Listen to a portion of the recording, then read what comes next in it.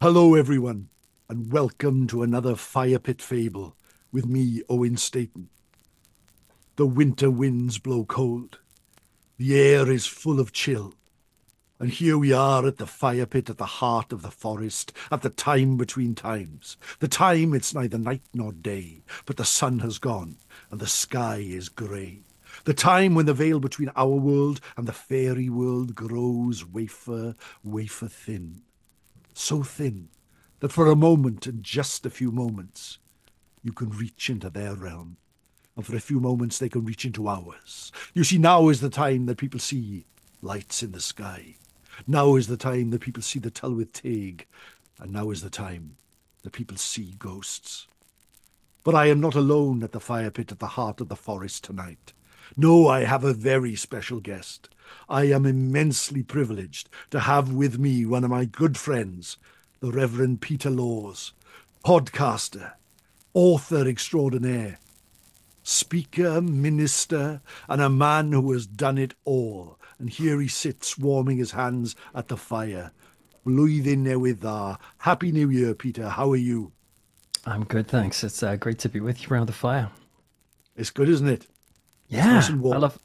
I love being out in these sorts of places. It's so weird. I think that like fire can be so mesmerizing because technically it's just things waving around, but it just freaks me out at the thought that everyone, when they're around a fire, just kind of looks at it and keeps looking at it.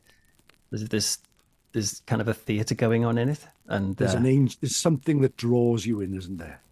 And there when you is. look It's similar around to the us, sea. I find you it look similar to around the us, sea. yeah, at the trees, and there the Yeah, forest, you see the shadows and shadows, shadows. And you know there are things out there, things from story, things that we speak about, but we always feel safe at the fireplace.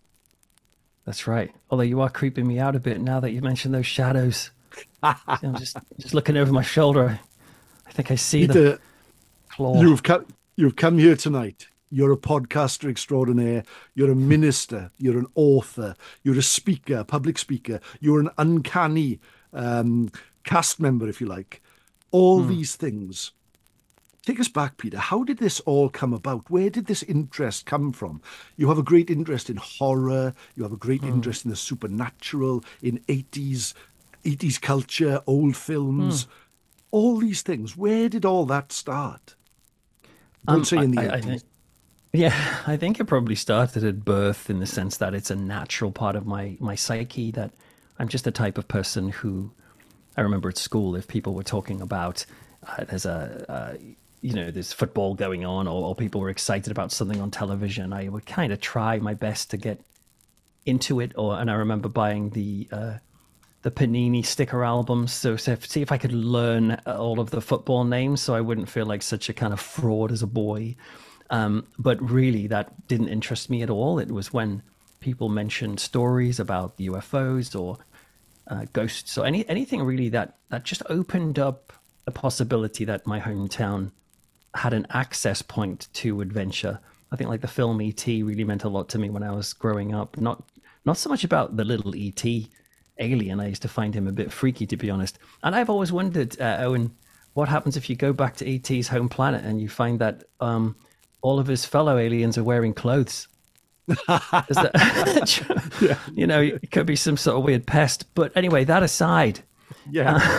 I had this. I used to dream about ET, and I used to lie and I listened to John Williams' soundtrack of the Adventure on Earth, which is this whole bit of 15-minute piece of music at the end of the film, and I would visualize and fantasize about being taken away from the school playground and whisked away to some other planet. I used to sometimes even say to my parents, I've got a feeling that maybe you're not my real parents. I think I'm probably adopted because I felt so different, but not different in Yeah. a bad way. I just kind of felt there's some I am meant for magic, to sound a little bit over the top about it, but that's what it felt.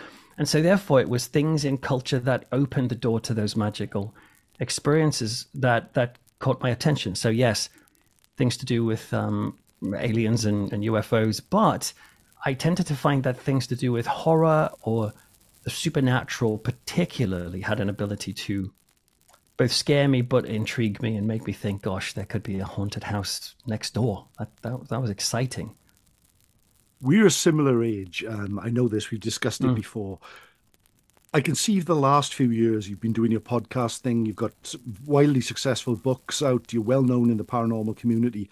When you left school, what did you do first? Were you always interested in this line of work? Or I know this is something that didn't exist then, but were No, you it's always yeah. looking at, going in down the road that you've gone down, really? Yeah, well, I mean, certainly there's a kind of consistency in the sense that when I was a teenager, and I'm talking about a young teenager, like 12, 13, 14, I wanted to be a horror author. That was kind of, like very, very typical, but it was like, imagine you could be Stephen King.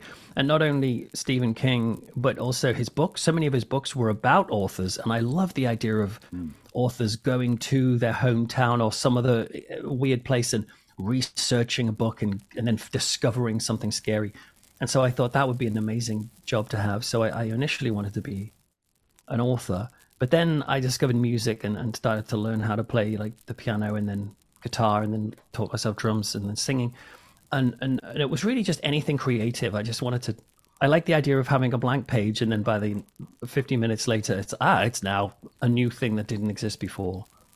But when I left university was when, well, university was quite a life-changing experience for me because that's where I became a Christian, and that was really not expected. I was very anti-Christian up to that point, and so it was really a shock to me to What do were you that. studying, Peter? Well, I studied originally. I did applied. Well, I did applied social science. Sorry, at Lancaster, and some criminology and some philosophy.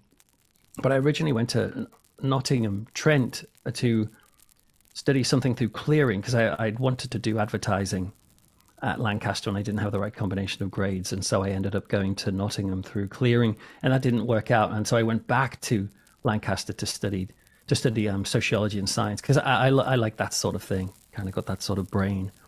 But it was there, like I said, when I became a Christian. And then that suddenly put an option on my table, which I wasn't expecting, which was it's like a whole like subculture. I had no idea there was such a thing as Christian bookshops, Christian bands, Christian authors, and also church ministers and stuff. Because I had never set foot in that sort of place before because I hated that stuff. And so yeah, it was when I became a Christian after university. I joined a band, and I was touring with a band, singing in a band, and we were touring through England and Wales. So not England and Ireland and Germany. And on those travels, I bumped into a church in a place called Chesham in Buckinghamshire who were looking for a youth worker. And I was about to I wanted to get married to the woman I'm married to now. We were ready to get married. So I stepped out of the band after a year, which was the normal period of time, and worked as a youth worker for a while. So that was creative because I was doing crazy, weird things with the young people, putting on crazy stuff, but it wasn't like writing or anything like that at that point. That's fantastic. And I mean, here you are now a minister as well. So Yeah, when you look at it on the outside, I'm a Christian myself, Peter, but when you look at it on the outside, you look right. at the horror sort of things that you write, and then your sort of your faith and what you sort of you preach and you speak. It doesn't look so balanced, does it? Especially in the 80s, there was a big thing here, wasn't there, Yeah. where you looked at stories and sort of horror stories and that they were quite widely frowned Mm. upon. I was a big D&D player back in the 80s, and I can remember the whole Oh, yes. satanic panic and all that type of thing. How Yeah. you ever found any opposition in what you do, or any sort of struggles in between the two worlds where you exist there? I found no personal struggles at all, but I have certainly met people who've struggled with my love of those two things. I see them all part as the same continuum. The people who are interested in the paranormal, and I've said this for quite a while. I've written stuff about this, like the reason why Uncanny, for example, is so popular is not just because people are interested in ghosts. I do, with my kind of sociologist hat on, think it's part of almost like a new religious movement. a rediscovery of a spirituality that makes sense for the modern age, a sense of kind of testable spirituality that doesn't make any kind of unreasonable moral demands on us, but just opens up a door to the possibilities of a kind of spectral realm, and says, are we alone? Which are very similar questions to what's asked at churches. But yeah, I don't personally see any issues between the two, but that's because I've always been a person who is very happy to hold contrary views at the same time, because I'm not really into black and white, which frustrates some people. And I also don't think it's that much different anyway. Life is filled with scary stuff, and we need to reflect on that. But when I enjoy a horror film, and I've written about this in a book called The Frighteners: Why We Love Monsters, Ghosts, Death, and Gore, which explains, why it's healthy, I think, to have a morbid interest. Like I don't, when I'm watching, say, a scary horror film, I'm not actually enjoying the pure negative parts of that. In the sense of, if I read a news report that the guy down the road has been stabbed by a bunch of kind of kids in hoodies on the street because he was protecting his car, I have a very different reaction to that. I'm horrified and disgusted and saddened, not only for the man, but also like, oh gosh, the parents of these teenagers who did this, and I'm sure they didn't want to do this, but they did. But when I enjoy a horror film, I know it's not real.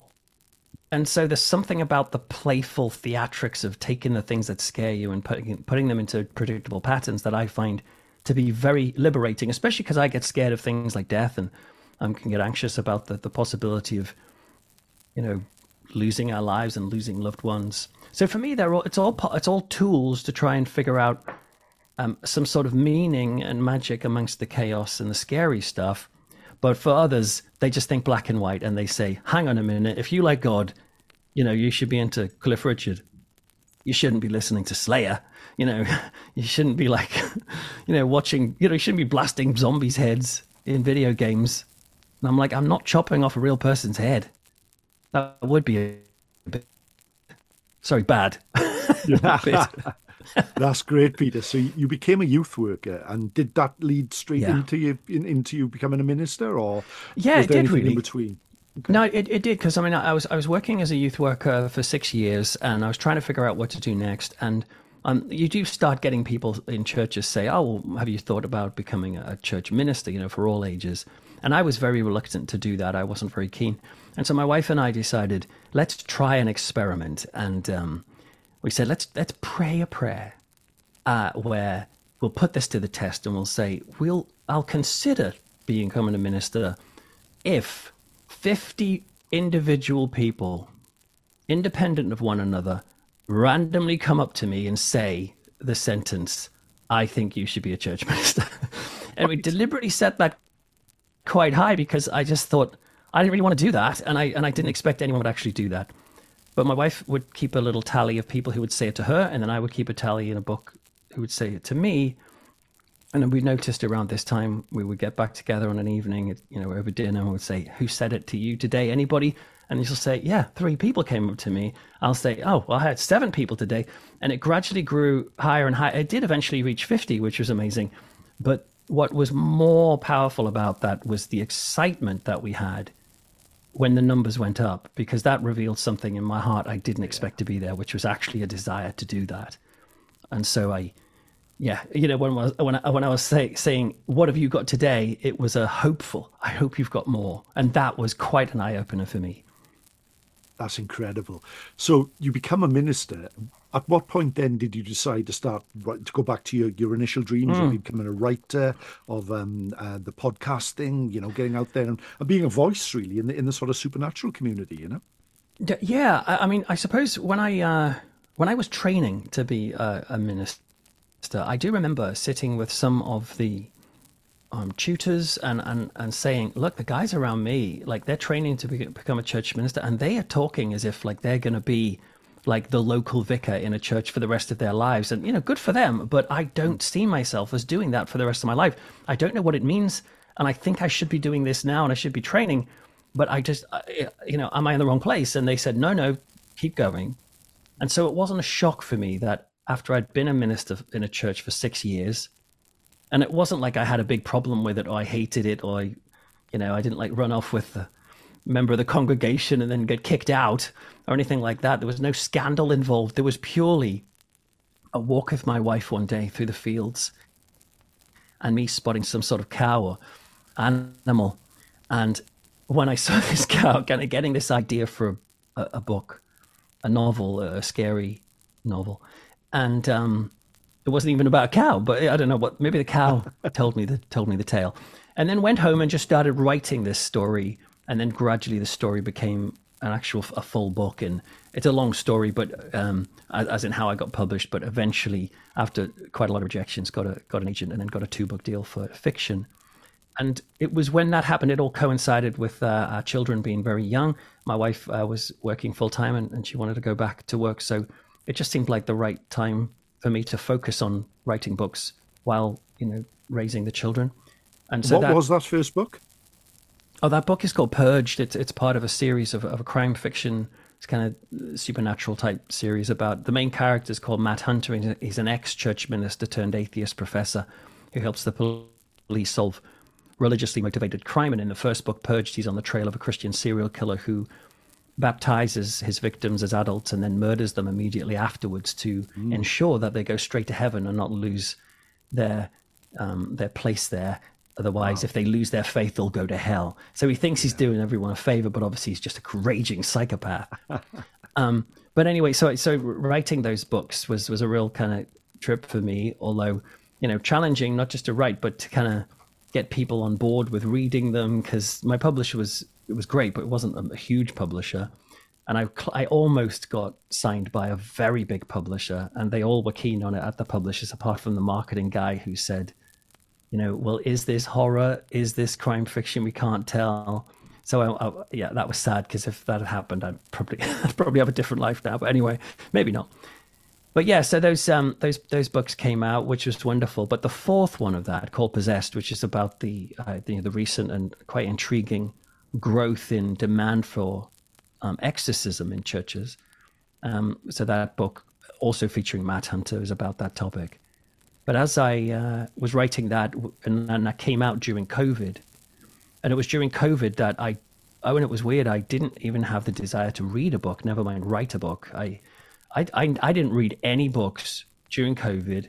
I read Viz Comic, and I read like very short form stuff, and I watched YouTube.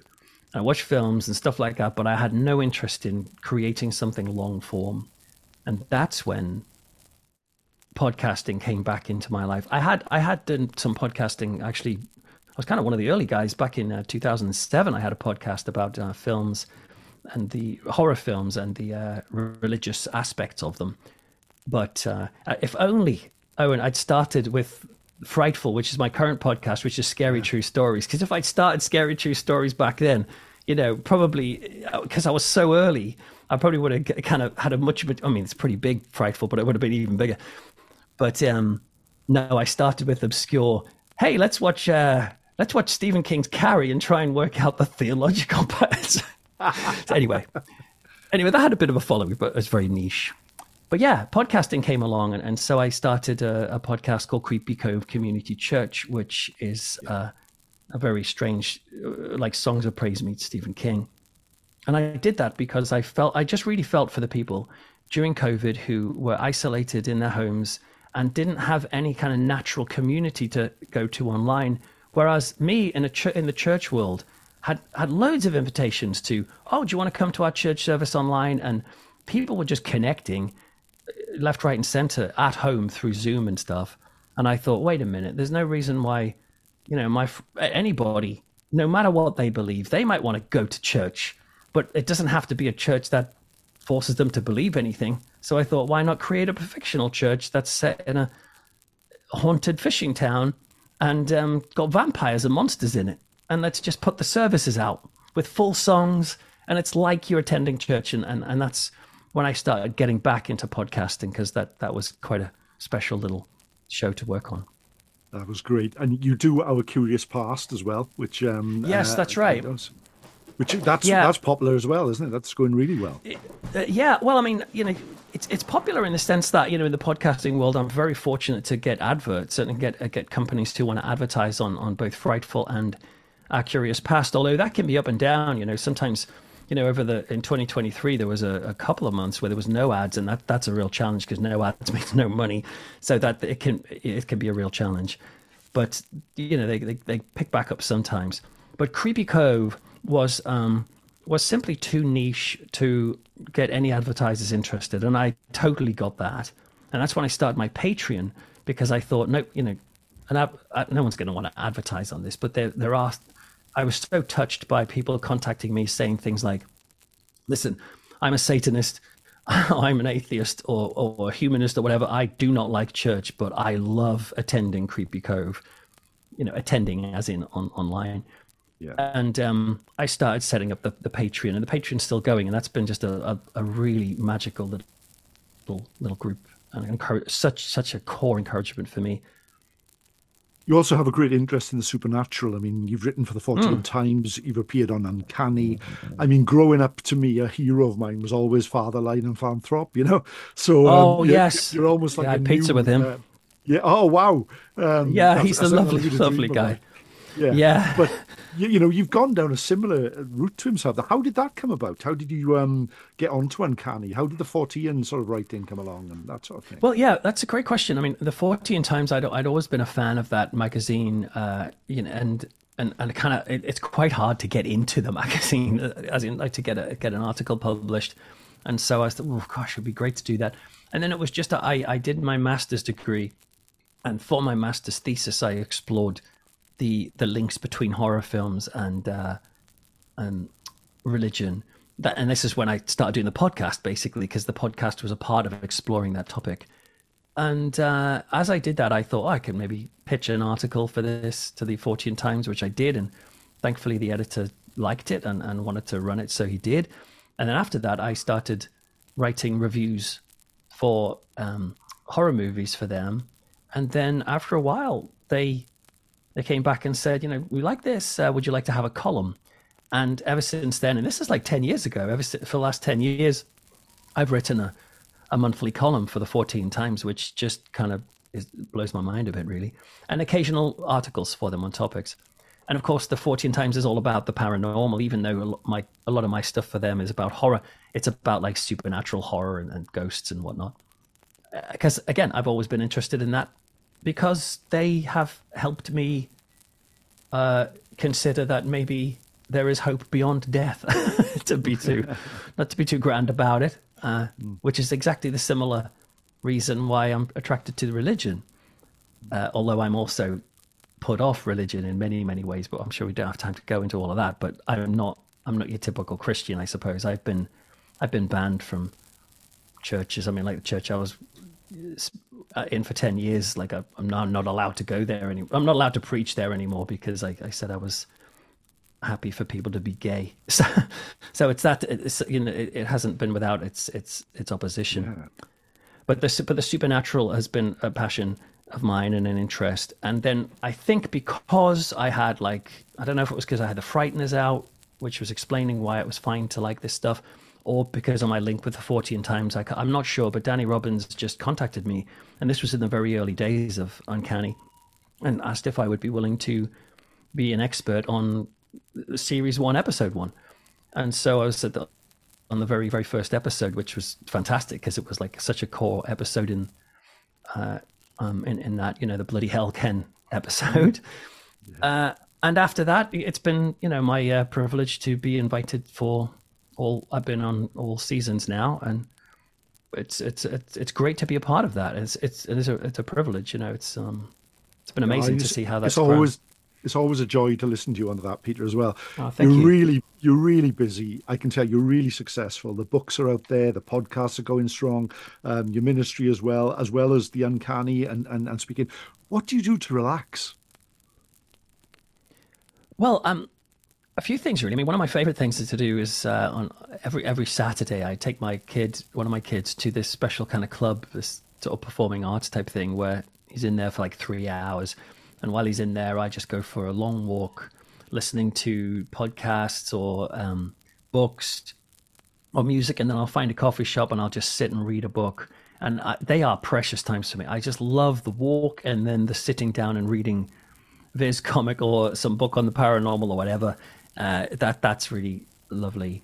But also, I, I kind of like recently, for example, like I replaced my virtual reality headset with a Meta Quest 3, and I do love, like, I mean, I've got a slight injury on my hand because I was like fighting a dragon demon last night with sword fighting in my back room, and I got a bit carried away and punched a wall.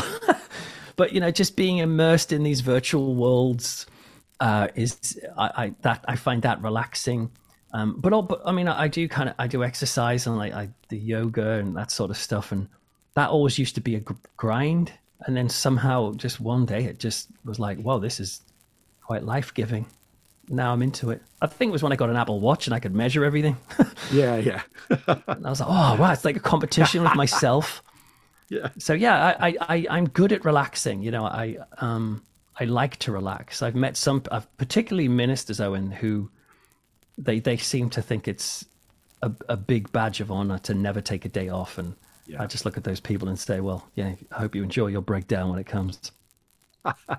We're the fire is growing low, Peter, and the night grows dark, so our Mm. time is almost at an end here.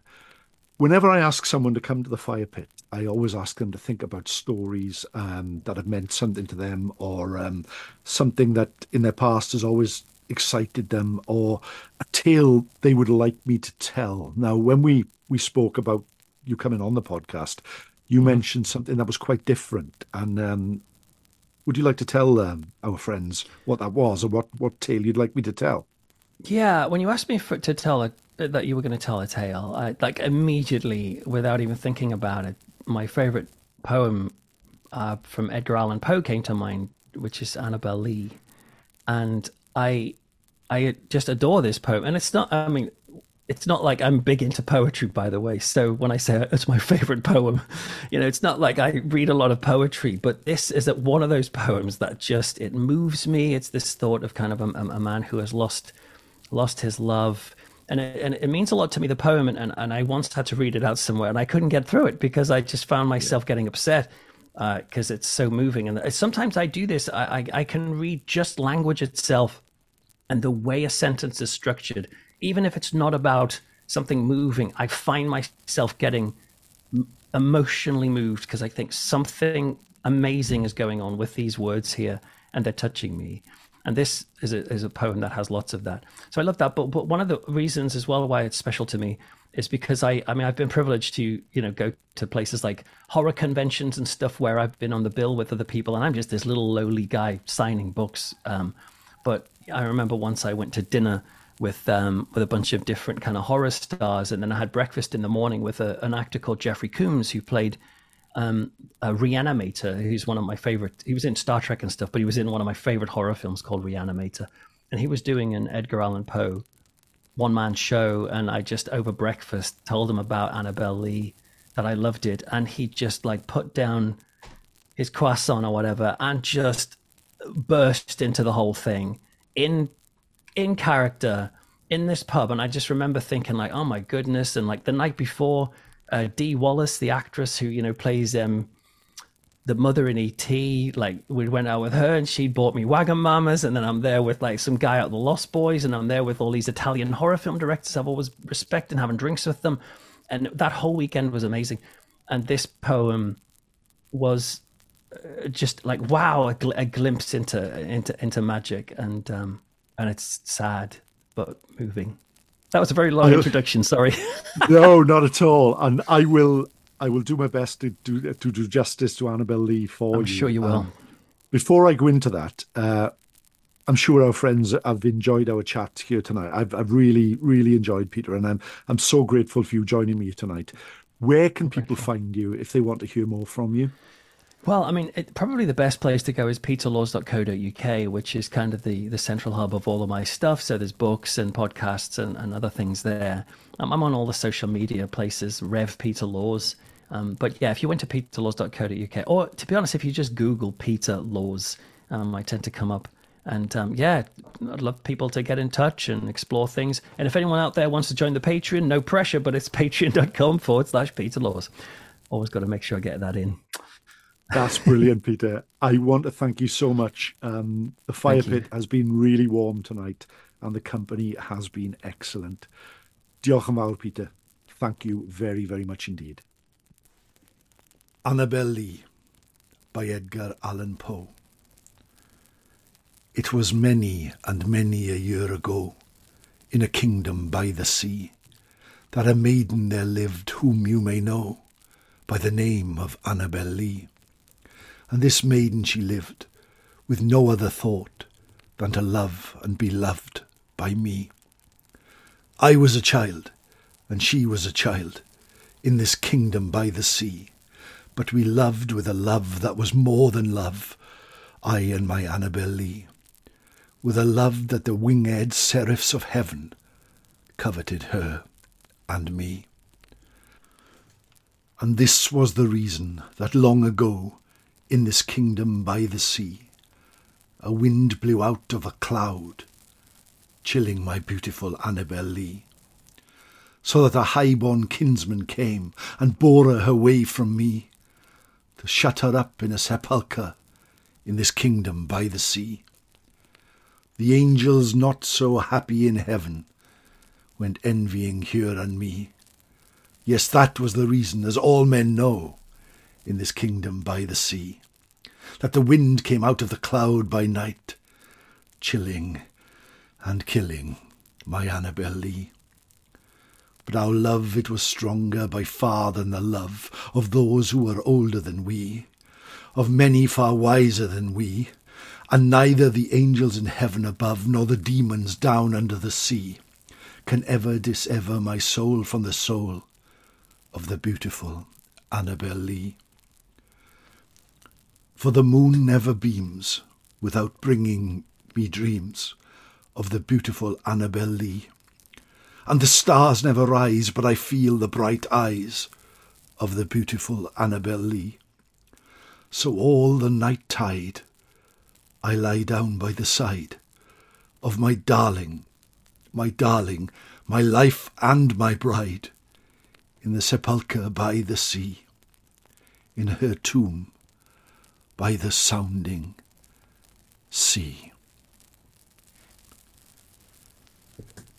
And that, my friends, was Annabel Lee by Edgar Allan Poe, for my friend, the Reverend Peter Laws. Thank you so much for joining us here at the fire pit at the heart of the forest. Normal service will resume in the next episode. But in the meantime, I will put Peter Laws' Patreon in the show notes and his website where you can find him and support him. And also, if you want to support Time Between Times, I am at ko-fi.com/Owen Staton or patreon.com/Owen Staton 7. Peter Laws is reverendpeterlaws.com. Thank you, my friends. Take care. Nostar.